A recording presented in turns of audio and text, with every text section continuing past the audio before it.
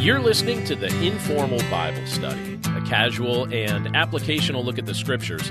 I'm John Stange, and it's great to have you with us today.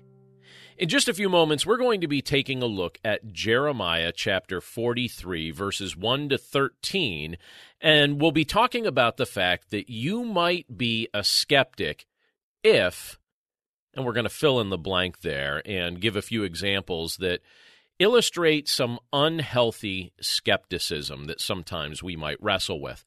But before we take a look at that, I just wanted to share a couple quick things for you. First of all, as we do each week, I just want to invite you to visit us at desirejesus.com. That's our website. We're continually offering new resources and new blog posts and new content on the website. And we have some things cooking that I think you're going to enjoy that we're adding behind the scenes before we unveil them publicly.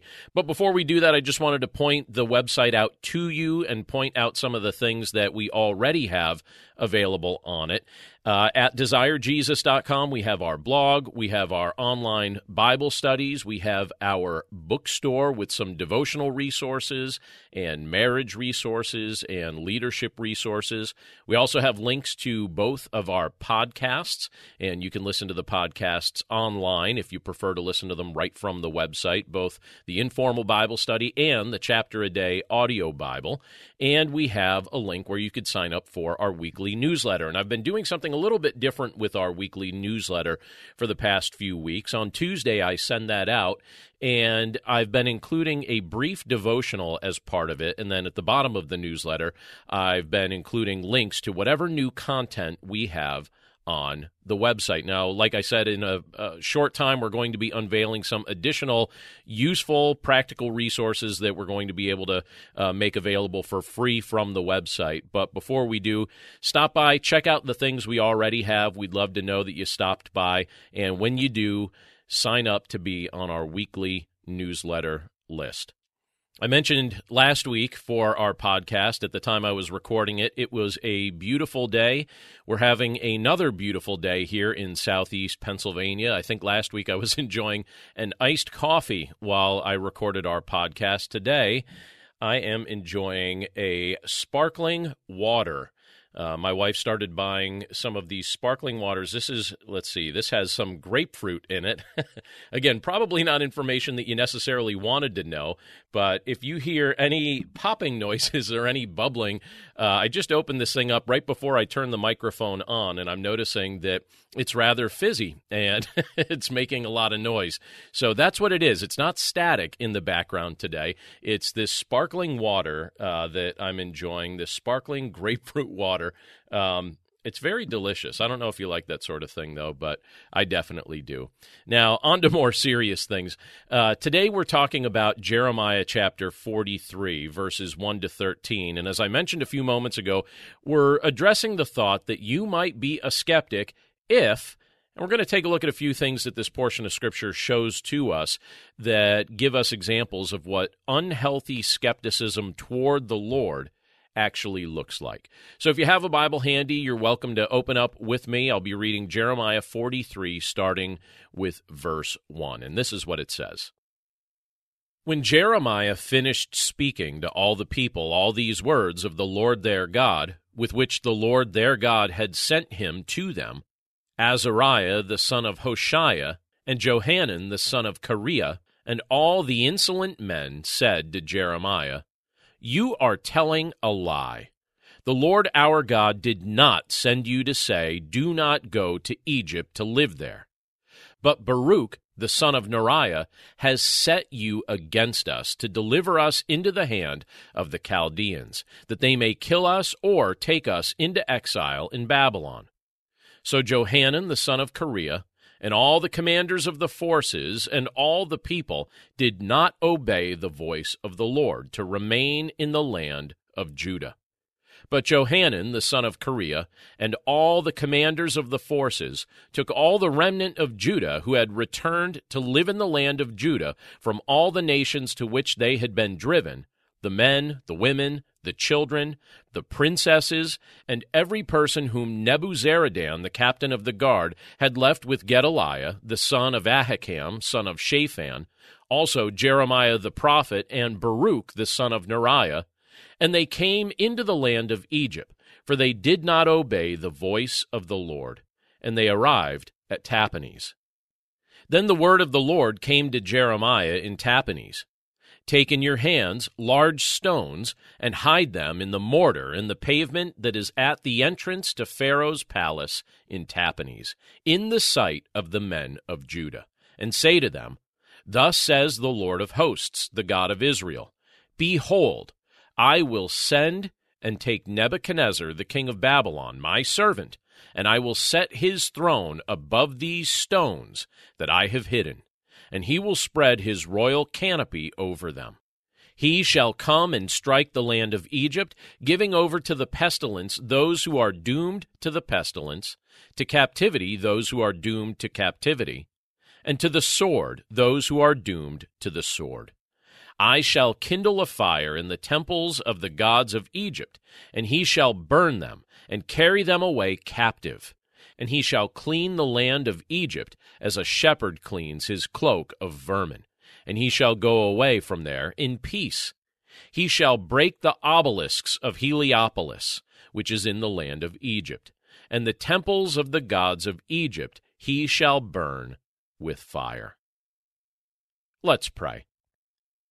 Lord, we thank you for your word, and we thank you for the privilege that it is to be able to look at this portion of Scripture today and to wrestle with this idea of unhealthy skepticism. Lord, we recognize that sometimes we need a portion of Scripture like this to jostle us a little bit and to reveal truth to us in a way that maybe we don't want to address and maybe we don't want to hear. But Lord, we're grateful for the privilege to be able to look at a portion of Scripture like this that reveals truth to us that's to our benefit and it's to your glory as we seek to be men and women who walk with you through faith in your Son, Jesus Christ. We pray, Lord, that we would put these principles into practice as we learn more about what it means to genuinely trust you. Thank you, Lord, for this portion of Scripture today, and we thank you, Lord, for the privilege to walk with you. We pray this all in Jesus' name. Amen. Are there people that you have to interact with regularly that you don't really trust? I have an acquaintance that I have to interact with periodically throughout the year, and the longer that I've known him, the less I feel like I can believe what he says. I'll think he's speaking plainly with me, and then I'll discover that what he said is the opposite of what is true. Now, it's hard to function or work with someone like that. In fact, I consider it nearly impossible. Now, generally speaking, do you tend to believe others when they tell you something, or do you take what they say under consideration until you have the opportunity to do a little research yourself? What about the Lord? When he speaks, are you primarily skeptical, or are you trusting of what he says? To what degree do you value what he has made known in his word? Now, in the portion of Scripture that we're looking at today, we'll be shown various signs of unhealthy skepticism and how God chooses to ultimately address the fruit of this form of unbelief. And one of the signs that you might be a skeptic is found in verses 1 through 3, where it reveals to us that if you're a skeptic, truth is treated like a lie. Look again at those opening verses. Let me reread them for us. When Jeremiah finished speaking to all the people all these words of the Lord their God, with which the Lord their God had sent him to them, Azariah the son of Hoshea and Johanan the son of Kareah, and all the insolent men said to Jeremiah, You are telling a lie. The Lord our God did not send you to say, Do not go to Egypt to live there. But Baruch the son of Neriah has set you against us, to deliver us into the hand of the Chaldeans, that they may kill us or take us into exile in Babylon. During the era in which the events of this passage were taking place, the nation of Babylon was in the process of invading Judah and taking the people captive.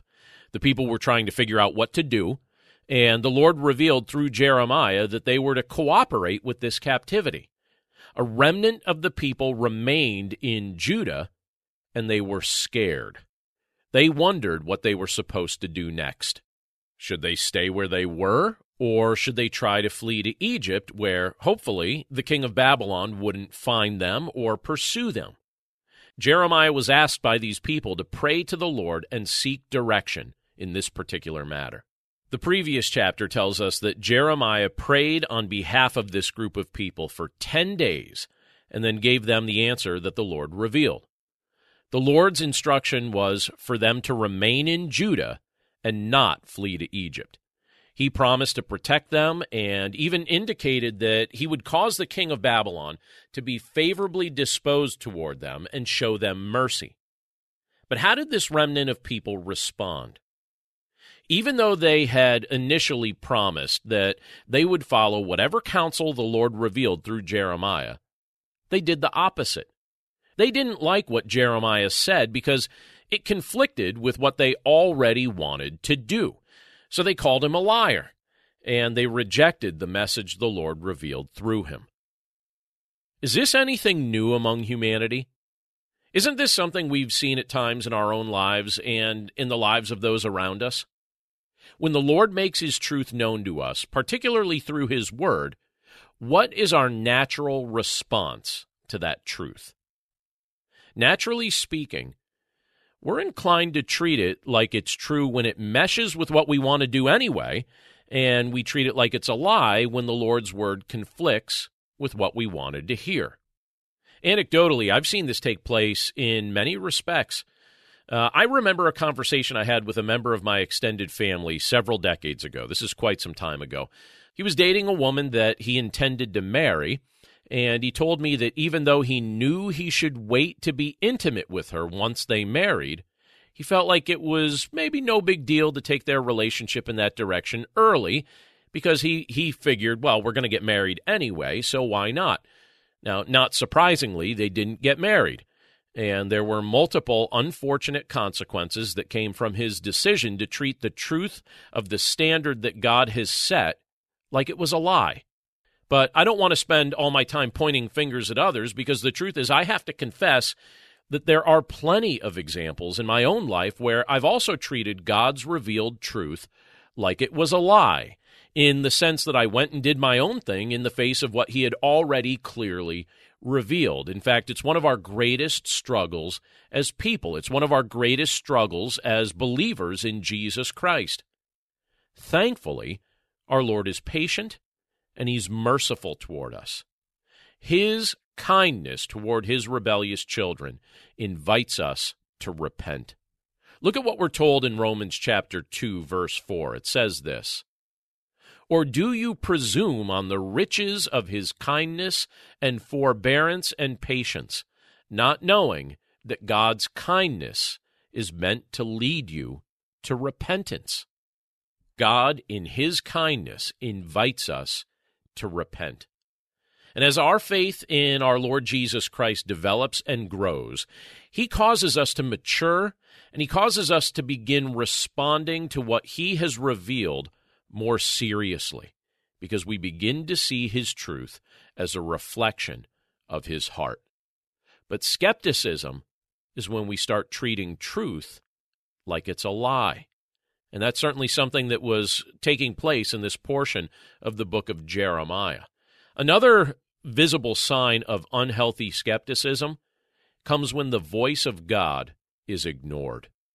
Look at verses 4 through 7 of Jeremiah 43. They say this, "So Johanan the son of Kareah and all the commanders of the forces and all the people did not obey the voice of the Lord to remain in the land of Judah. But Johanan, the son of Kareah, and all the commanders of the forces took all the remnant of Judah who had returned to live in the land of Judah from all the nations to which they had been driven, the men, the women, the children, the princesses, and every person whom Nebuzaradan, the captain of the guard, had left with Gedaliah, the son of Ahikam, son of Shaphan. Also Jeremiah the prophet and Baruch, the son of Neriah. And they came into the land of Egypt, for they did not obey the voice of the Lord. And they arrived at Tahpanhes." One of the elders in our church took a drive with me recently to visit and advise another congregation. And we had a good drive. It was a couple hours each way. And so on the way, we were talking about a variety of things with our life and with our families. And one of the things we were talking about was how we felt about the experience of teaching our children to drive. We're both doing that right now. And I mentioned to him that one of the ground rules I set up for my kids was to respond immediately if I yelled something. The way I phrased it, I cautioned them not to get upset if I raised my voice, because what I was trying to tell them was raising my voice in that context was not an indication of anger. It wasn't me saying that I'm mad. What it was an attempt to quickly get their attention, invite them to listen, and caution them about an area of danger that I might be noticing before they did. And he agreed. That's very similar to the experience that he's having as he's teaching his children. Now, in multiple ways throughout Scripture, God illustrates the fact that he relates to us like a loving father. Because he loves us and because he knows that we can't see the kind of things he can see, he makes a point to warn us of what's coming. In the context of this passage, the Lord gave sufficient caution to the people and leaders of Judah of what they could expect to happen if they elevated their own ideas over his wisdom. But they didn't listen to his voice.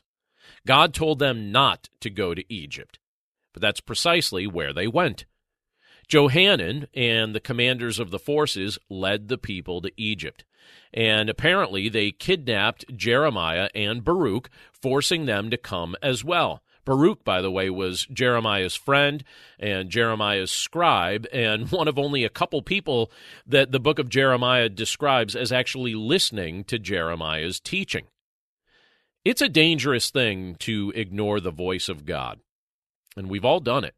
We've all played the part of the skeptic. We've all tried to drown out the voice of God so that it falls into the background and gets replaced with our own voice or the voices of our heroes that we sometimes prefer to listen to.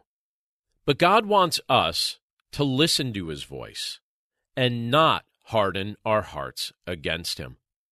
Look at what it says in Hebrews chapter 3, verses 14 and 15. It says this: "For we have come to share in Christ, if indeed we hold our original confidence firm to the end. As it is said, today, if you hear his voice, do not harden your hearts as in the rebellion." Scripture tells us to not harden our hearts against the Lord, to listen to his voice. How then does God often speak to us? Well, there's a variety of ways that Scripture illustrates. First off, the Lord speaks to us through the Bible, which he revealed to us as the Holy Spirit gave the biblical writers the words to write down. Look at what it says in 2 Peter chapter 1, verse 21. It says this: "For no prophecy was ever produced by the will of man, but men spoke from God as they were carried along by the Holy Spirit." We also know that the Lord has spoken to us through various prophets, and the words of a biblical prophet will never contradict the teaching of Scripture. He's also spoken to us through his Son, Jesus Christ. Hebrews chapter 1, verses 1 to 2 say it this way: "Long ago, at many times, and in many ways, God spoke to our fathers by the prophets.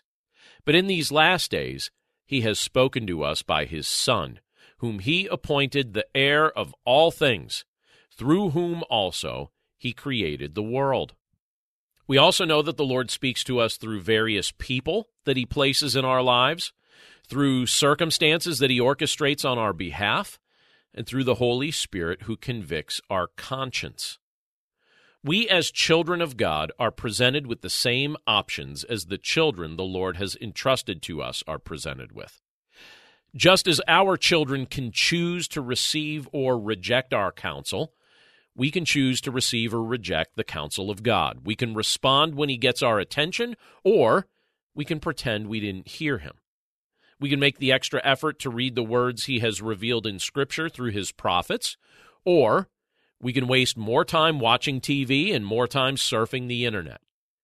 We can say yes to him, or we can say no to him.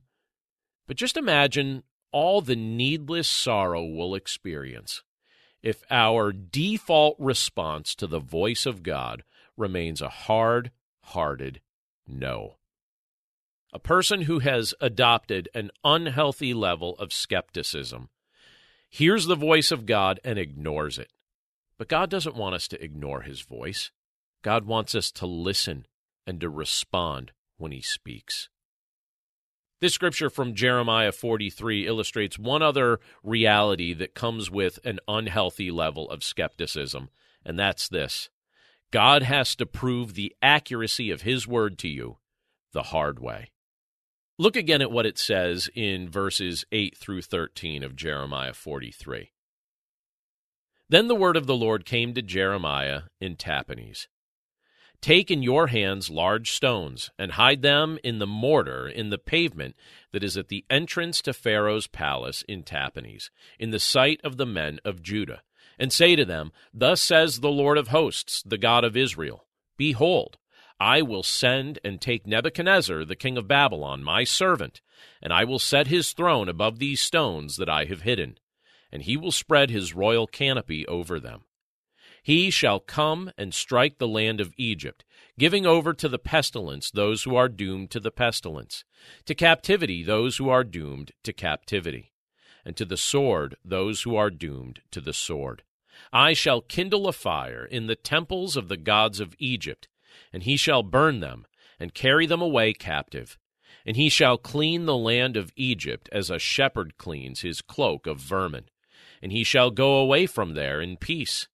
He shall break the obelisks of Heliopolis, which is in the land of Egypt, and the temples of the gods of Egypt he shall burn with fire. There is no lasting joy in approaching life as a continual skeptic toward the Lord. And if that's the posture we select, we'll eventually experience the day when he proves the accuracy of his word to us the hard way. When Jeremiah and the others arrived in Egypt, the Lord told him to do something visible and symbolic for the skeptics to observe. He was told to hide large stones in the mortar of the pavement at the entrance of Pharaoh's palace while the men of Judah were looking. And then the Lord instructed Jeremiah to tell them that the day would come when Nebuchadnezzar, the king of Babylon, whom they were attempting to flee, would strike the land of Egypt and set his throne above these very stones. In other words, these skeptics were about to learn not to ignore the word of the Lord the hard way. I am guilty of choosing the hard way over the easy way of trusting what God has said more times than I wish to count. And I realize I'm not alone in that battle. Ignoring God's voice and rejecting the truth of his word feeds our struggle with the presence of persistent sin in our lives. If you're currently wrestling with an area of temptation in your life or an area of rebellion against God that seems to be an ongoing struggle, I want to share something that I read recently that I consider to be particularly insightful and helpful as we seek to grow mature in our walk with Christ and learn to practice the grace of biblical repentance from our unbelief. This is something that was written by a man named Matt Urbaugh, and he says this: We can be in the habit of going through the motions when it comes to repenting, but the most important thing is the condition of our heart. Does your repentance look like a heart that has been rent like a garment, broken and contrite as it beats before God?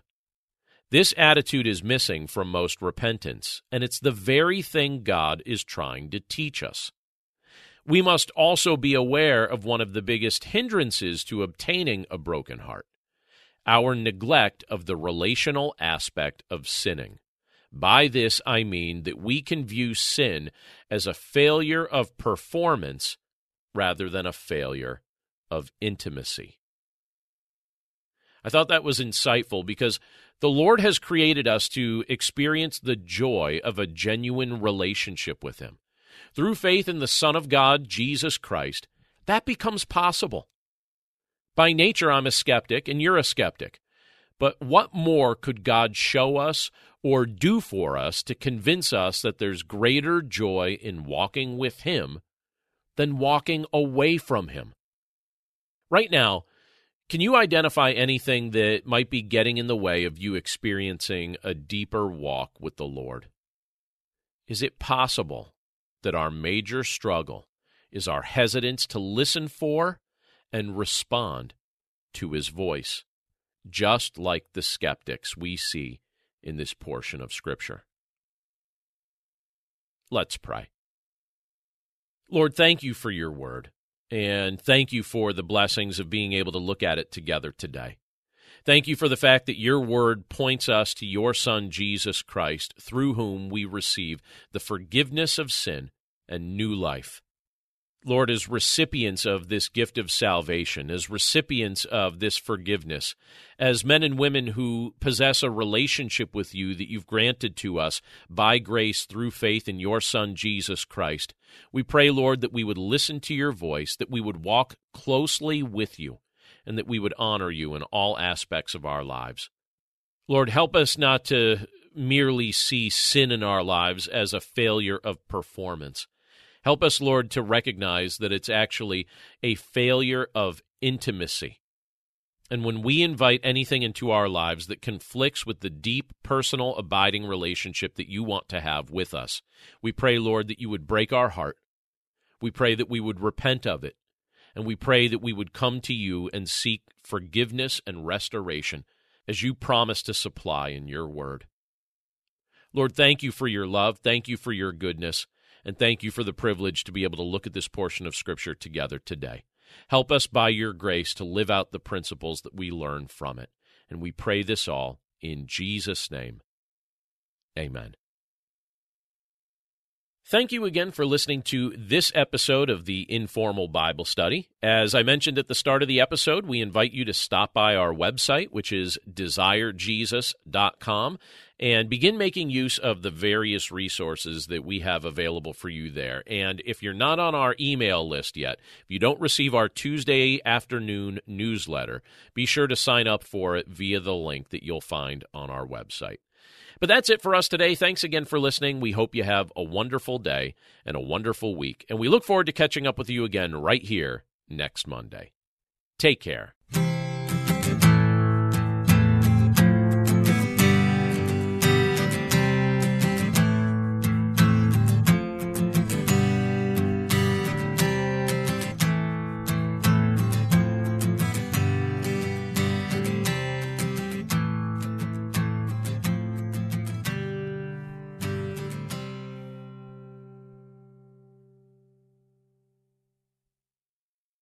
Hey friend, I'm Brooke McLaughlin, host of the Everyday Prayers podcast, a ministry of million praying moms, and I'm here to invite you to partner with God for the hearts of your children on the daily. Our goal at Everyday Prayers is to help moms understand and pray God's Word. Join us each weekday as we share insights from God's Word for today's Christian mom. Tune in to the Everyday Prayers podcast in your favorite app or by visiting lifeaudio.com.